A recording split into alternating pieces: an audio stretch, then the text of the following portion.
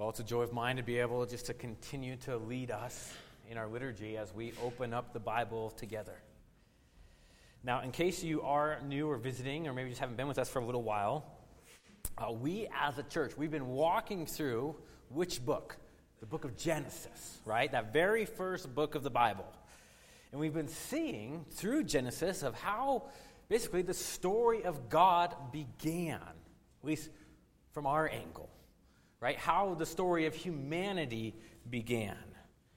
Now, we are taking a break from walking through the book of Genesis expositionally, because as I mentioned, I want to take, along with just the church calendar, to focus in for a moment of time of what happened this week all those years ago in the life of Jesus.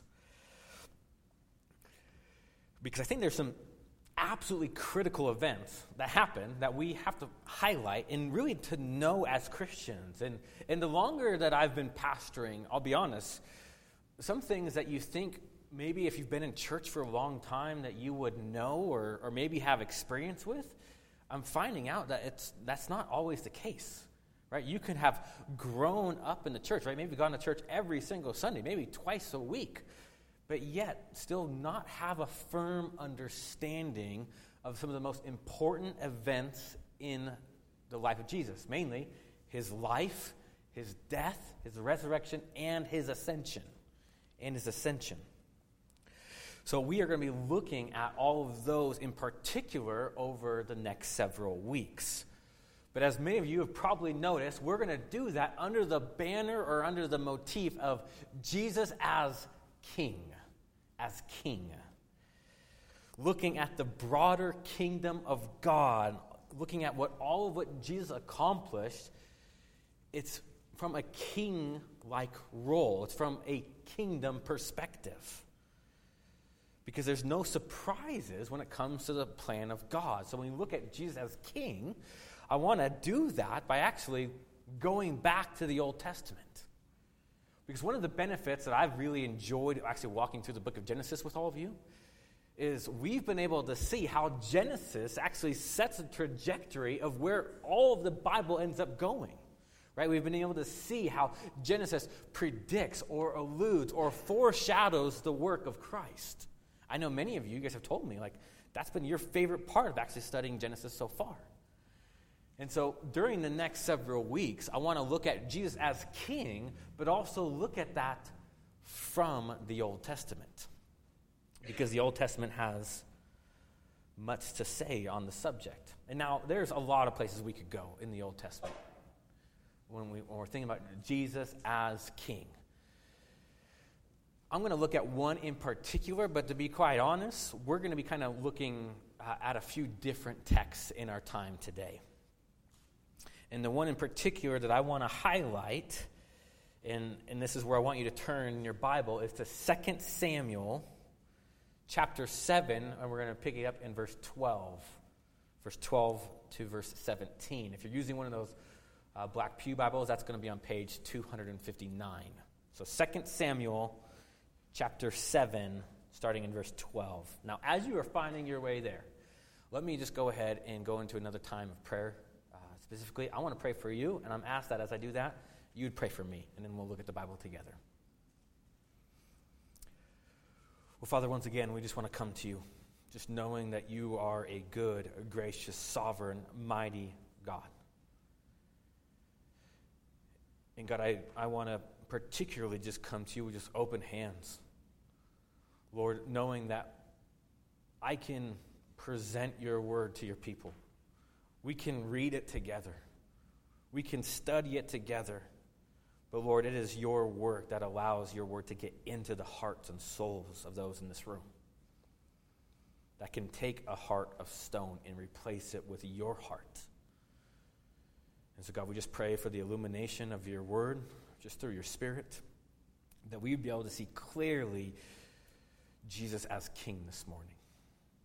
And God, we also want to pray for our kiddos next door as they are looking at the same section, that even though they may have a smaller group over there, and smaller ages, they are functioning as a little church over there in a lot of ways. So God, we just pray that you would take their little hearts and just bring them to a point where they understand you and embrace you, Jesus, as Lord, Savior, and King. But Lord, we all desperately need you. And so it's in your mighty name we pray. Amen. Amen. All right, 2 Samuel chapter 7, starting in verse 12. Hopefully you found that. It should be on the screens as well.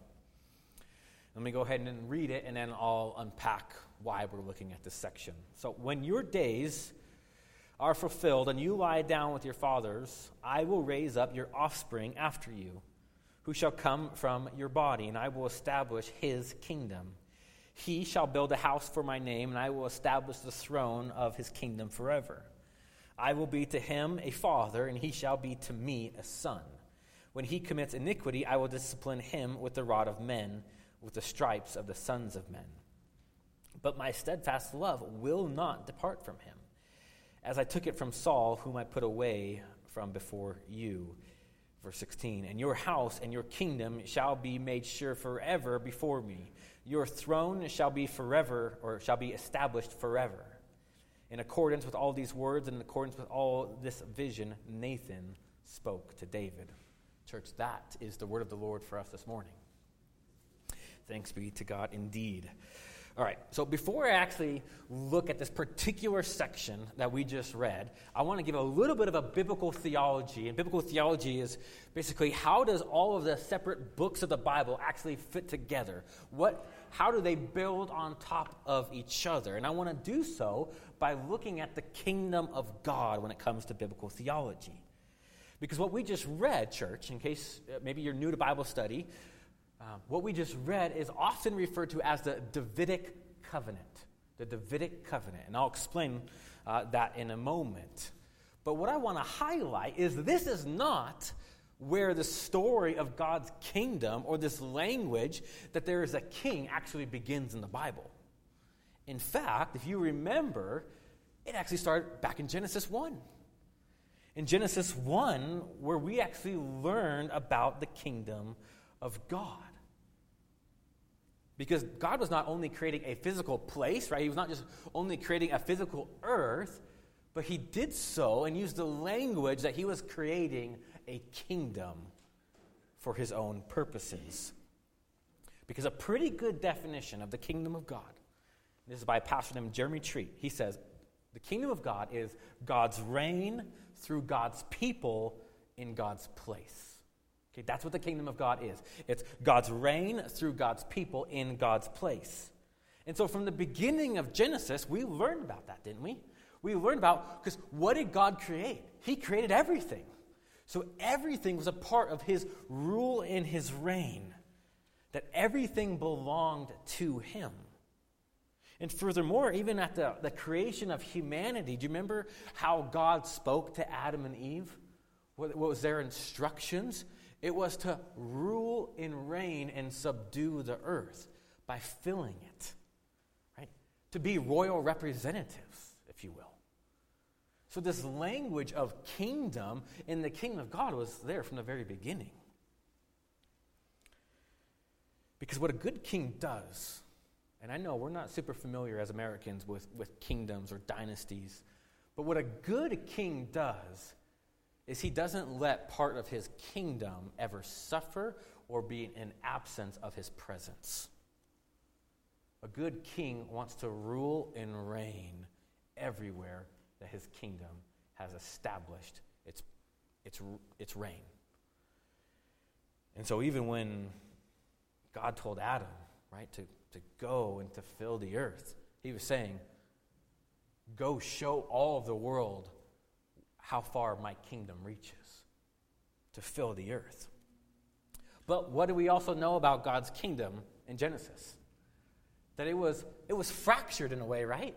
It was fractured because of the entrance of sin and rebellion against the king, right? Against God.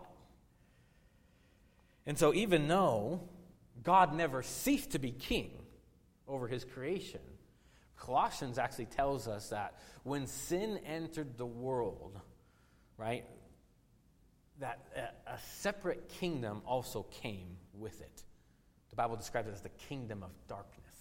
The kingdom of darkness. Now, this second kingdom, it's not equal to the kingdom of God. You got to make sure of that. All right, it's not a yin-yang thing. God's kingdom is still ruling and reigning everywhere. But yet we have this rival, separate kingdom or domain of darkness then that is enticing humanity to join in on it with sin and rebellion against the king. So what does God do? What does God do with this kingdom of darkness? Well, he actually gives a promise, right? And where does that promise begin? In Genesis 3:15, right? We looked at this quite extensively through our Genesis series, and we're going to continue to do that in our study today because Genesis 3:15 is that linchpin of where all of the Bible is getting to. So, to refresh your memory, what is Genesis 3:15? What is that promise? It's a promise that God made to Eve, really, and it was to Adam as well, but specifically to Eve. Said, through your seed, Eve, through your line, someone is going to come that is going to defeat this kingdom of darkness and is going to fully restore God's kingdom. And he's going to do that primarily by defeating the main architectures of the kingdom of darkness. And who are they? Well, it's Satan, sin, and death. Satan, sin, and death. And though as we've been, and even when we've been looking at that Genesis promise, we can't forget, though, that God also said that that king that's coming, the one who's going to restore, is going to be bruised in the process. It's going to crush the head of Satan, but in that process is going to be bruised. So we're also introduced there that victory, if you will, is going to come through suffering. And it's going to be really important that victory is going to come through suffering as we progress through our next few sermons. So we get that initial promise in Genesis 3:15. But then where does the Bible go? Well, it continues, right, to develop the story of humanity and where they went. And as we were looking at Genesis, and if we kept reading through Genesis, you would have seen that God was constantly highlighting or having moments of giving detail to who that seed of Eve was going to be, such as where was he going to come from, right? What family line was he going to be a part of? And really, all of the Old Testament is giving these clues, often through what are known as these covenantal promises of who this seed is going to be, right? The details behind it. For example, in Genesis 12, you could read that God makes a covenant with Abraham and tells Abraham it's going to be through your family line, Abraham, is who the Savior is going to come through. So we have, right, Eve, we know it's going to come through a woman. It's going to be a human. And then we get some more detail. It's going to actually come through this family of Abraham. And then at the end of Genesis 49, we actually read that it's going to be through a tribe of Judah that the seed is going to come. And the Bible is constantly doing this, church. It's constantly giving details about this coming one. And so then when we get to 2 Samuel, right, our main text today, what we are seeing is another moment where God is giving clarity on who is this future king. Who is this person? Where is he going to come from?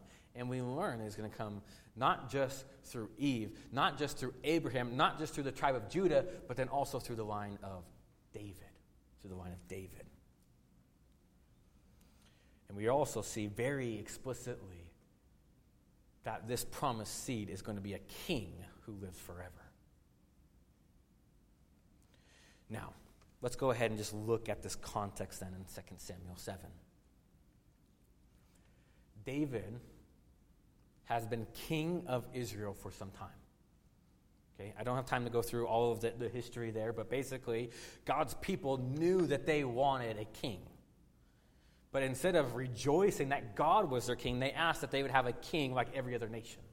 And so through this process of initially Saul was the king of Israel, but then it led to this new king called King David. Many of you guys are familiar with David. So we're picking it up after David has had some victory as king, right? Has had some prosperity for Israel. David is then talking to his friend and mentor and prophet Nathan, saying that he actually wants to now build a temple for God's presence to dwell in. Because at this point, God's presence had been dwelling what is known as a tabernacle, the tabernacle tent. And so he's admitting to David that he wants to build this temple. He wants to build this temple. But let's go ahead and look at verse 12. If you could pull that up, Taylor.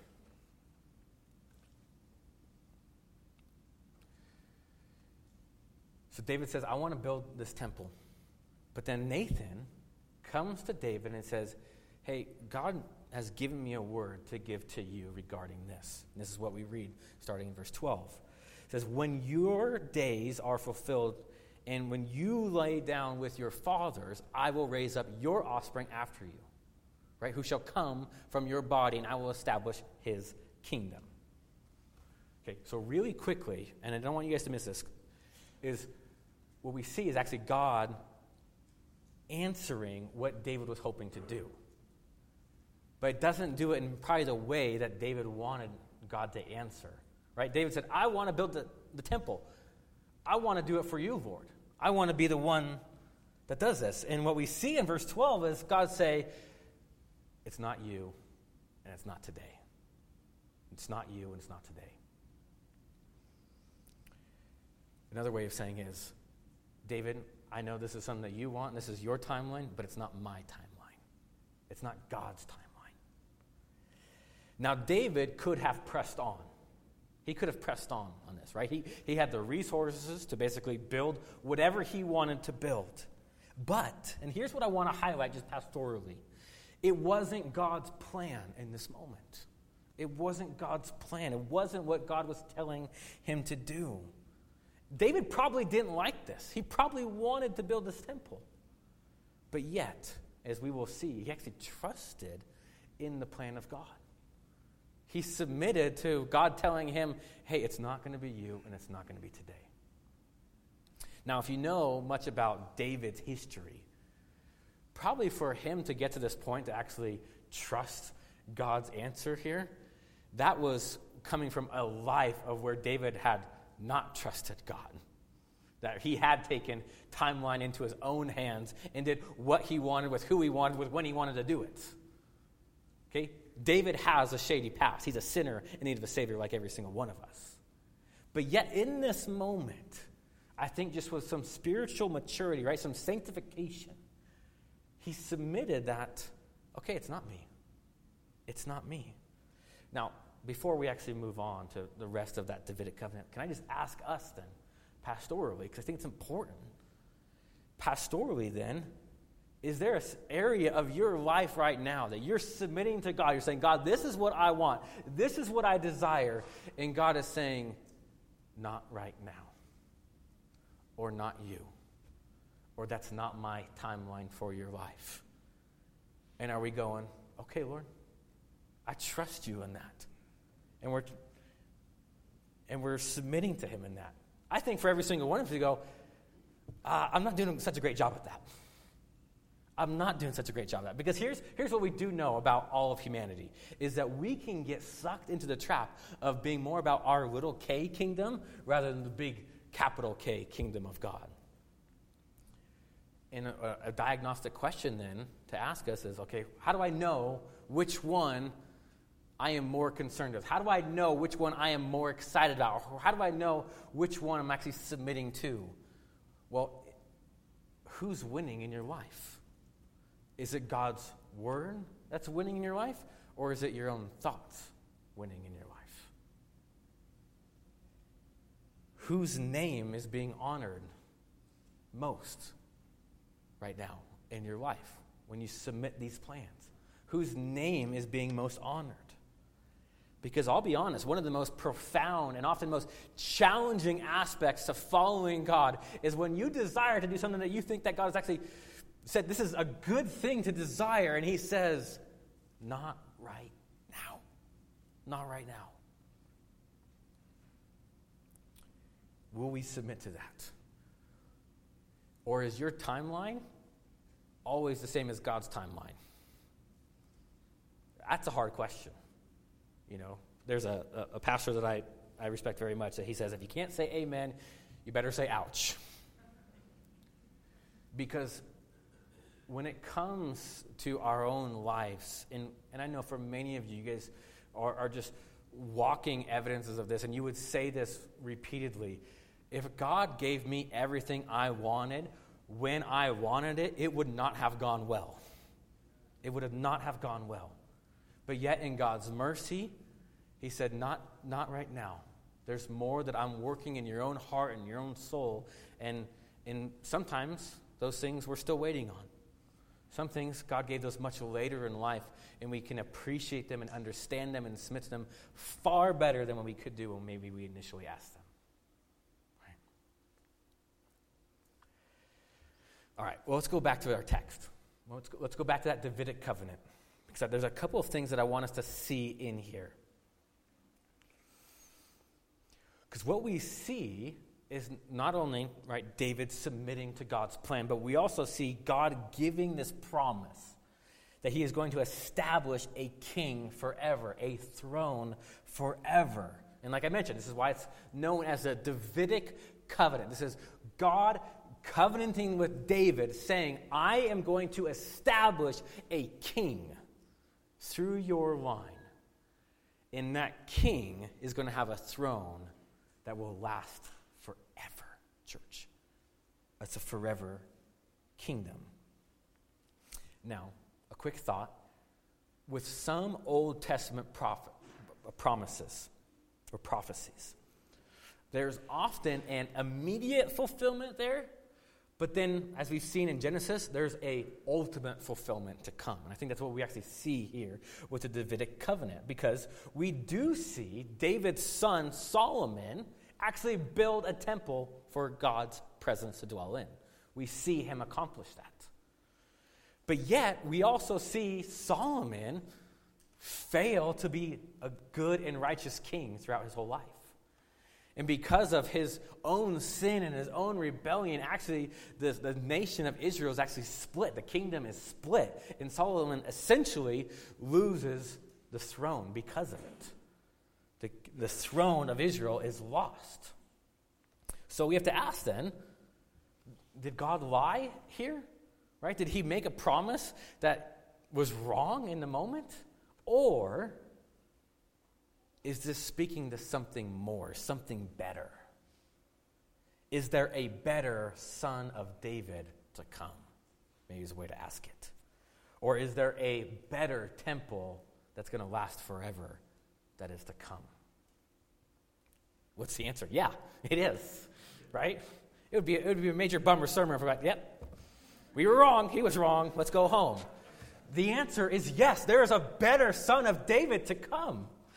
And much of the rest of the Old Testament then is actually highlighting aspects of this king that is to come, right? Where the rest of the prophets start talking about who this king is going to be and start to give some wonderful detail of how are we going to know then, Lord, when this son of David, when this king that's going to last forever, when this person is going to come. How are we going to know if it wasn't Solomon?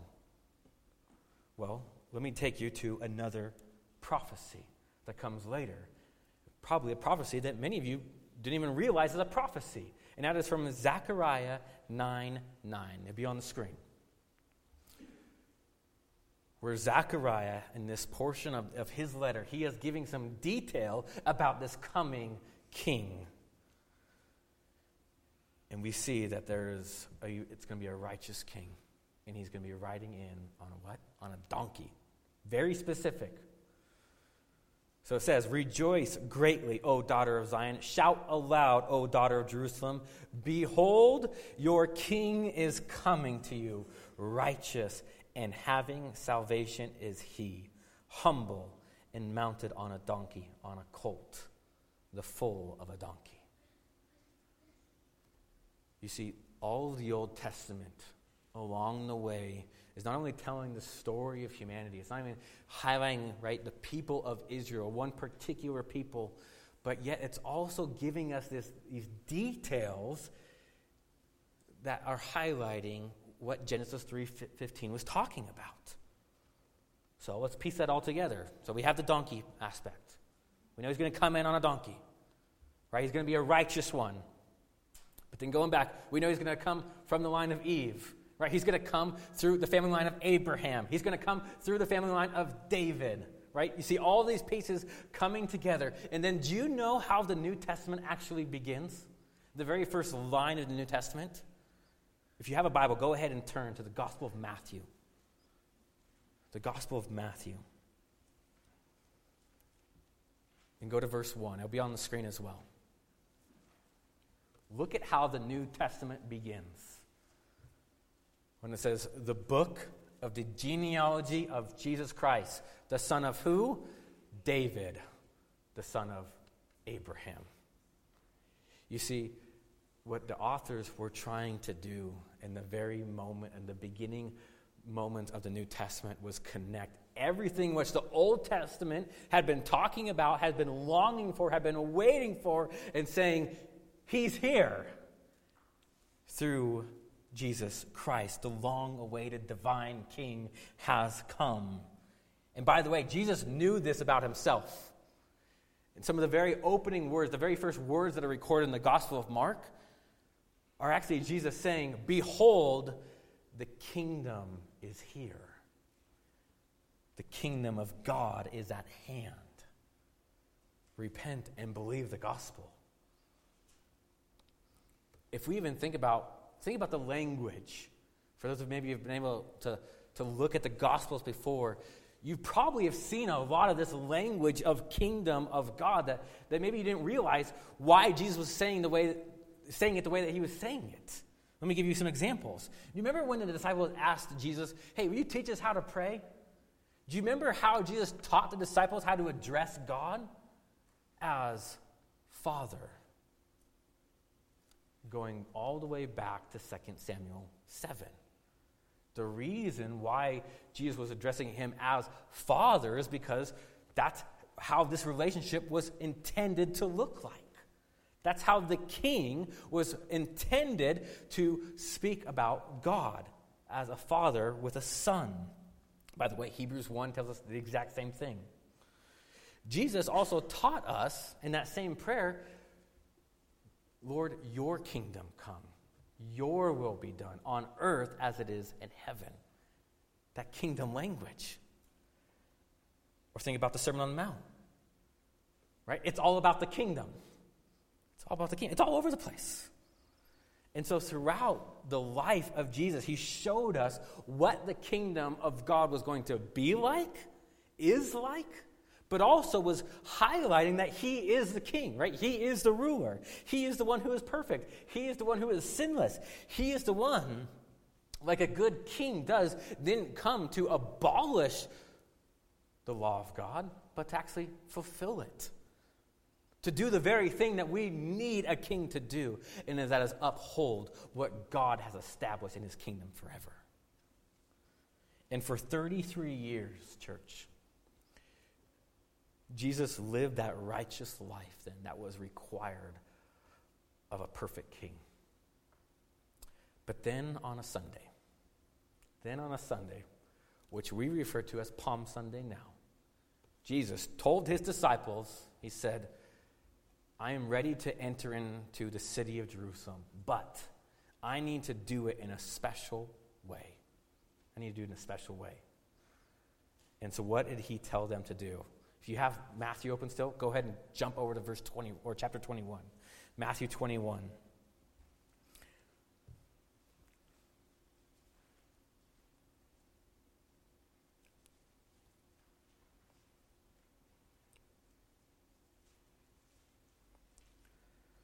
Starting in verse 1.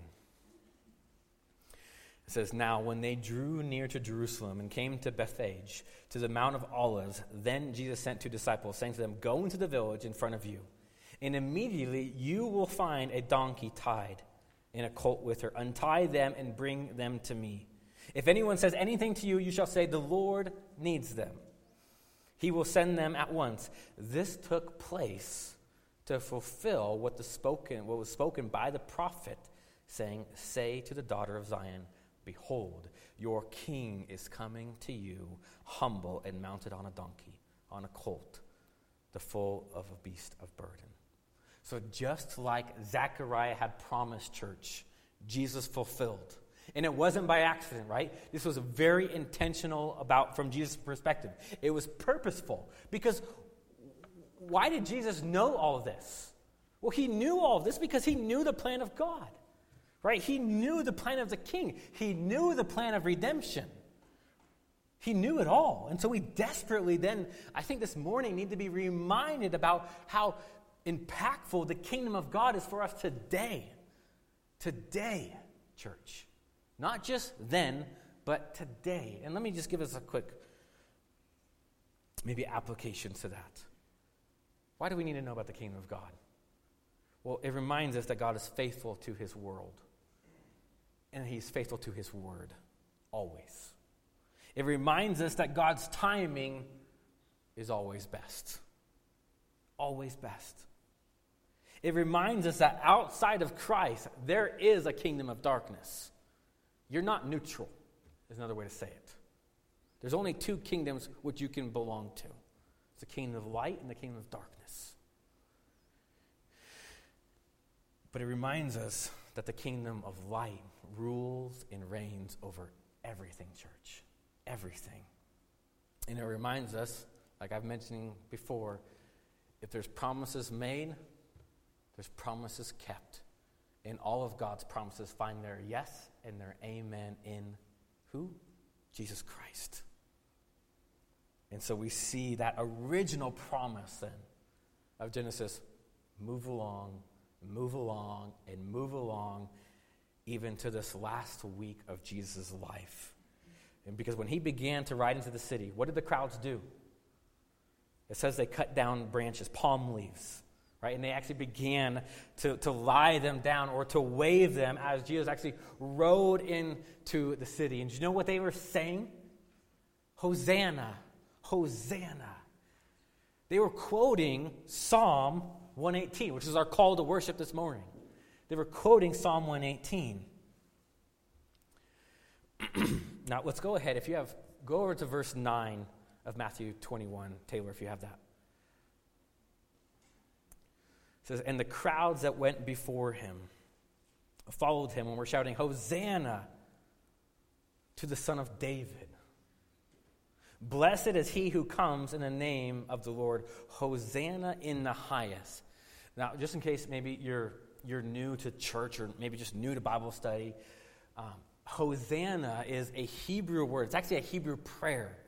Basically, it's a one-word Hebrew prayer that means, God save us. That's what Hosanna means. And so in this moment, right, as they're looking at Jesus, as he's coming in on a donkey, as he's fulfilling all this promise and prophecy, God's people, in some way, I don't know if they fully understood it or not, but those who were lining the corridor were saying, you, Jesus, God, save us, speaking to Jesus. And it's important to know, because why did they need to be saved? Why in the world did they need a Savior? Because the truth is, oftentimes, we can come to Jesus, but it's not to be saved. We can come to Jesus for a whole bunch of other reasons, right? Like maybe you just think you need a little bit of religion in your life. Or maybe you think it's going to make you a better person, or it's going to get you out of whatever jam that you're currently in. Or maybe you're just like, I just don't want to go to hell. That's why you're coming to Jesus. Well, there are certainly good things that come from coming to Jesus, but I'll tell you, the only and primary reason that you should ever come to Jesus initially is because he's a Savior, and he saves from what? Sin and death, right? That domain of darkness. Listen, I'm not saying that there's not a lot of good things that come right from coming to Jesus. We have a lot of benefits. We've been looking at those as a church at different times. But I encourage every single one of us this morning, no matter where we find ourselves, make sure that you are coming to Jesus because you need him to save you from the consequences of Satan, sin, and death, in which you have participated in. Which you've participated in. And honestly, I pray then that's, when we sing Hosanna, we're going to sing a song named Hosanna here in just a second. But we would sing it, saying, God, save us from our sins. God, save us from the domain of darkness, which I, in and of myself, cannot get out of. But because you are the king of the better kingdom, the ultimate king, the king whose throne will have no end, I want to submit myself to you as both Savior, but also that Lord, that kingship.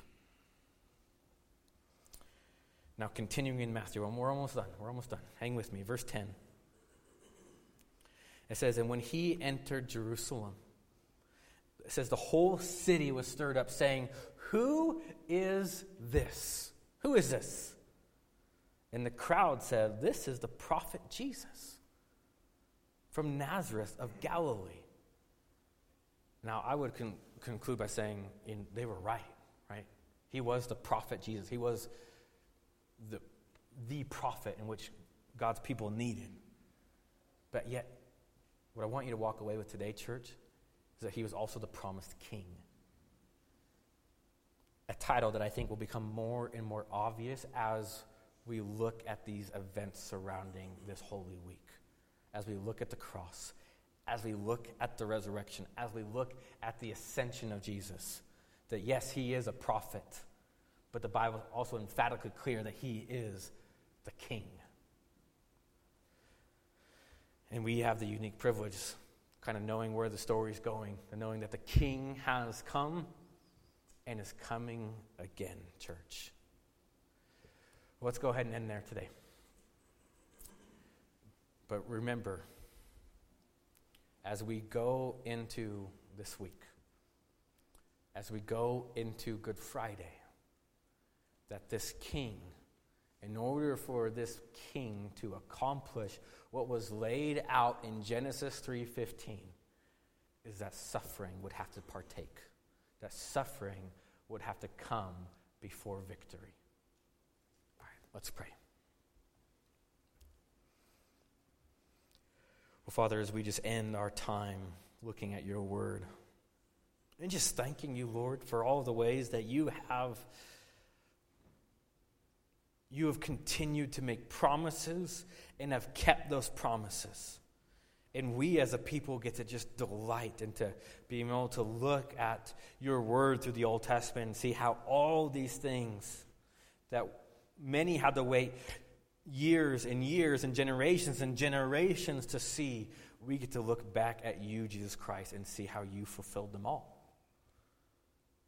And then be able to know that you are ruling and reigning now. That we don't have to wait for a kingdom. We're looking forward to the full consummation of your kingdom in the days ahead. But we know that you are ruling and reigning now. So thank you, Jesus, for being the King who has come. And it's in your mighty name we pray. Amen.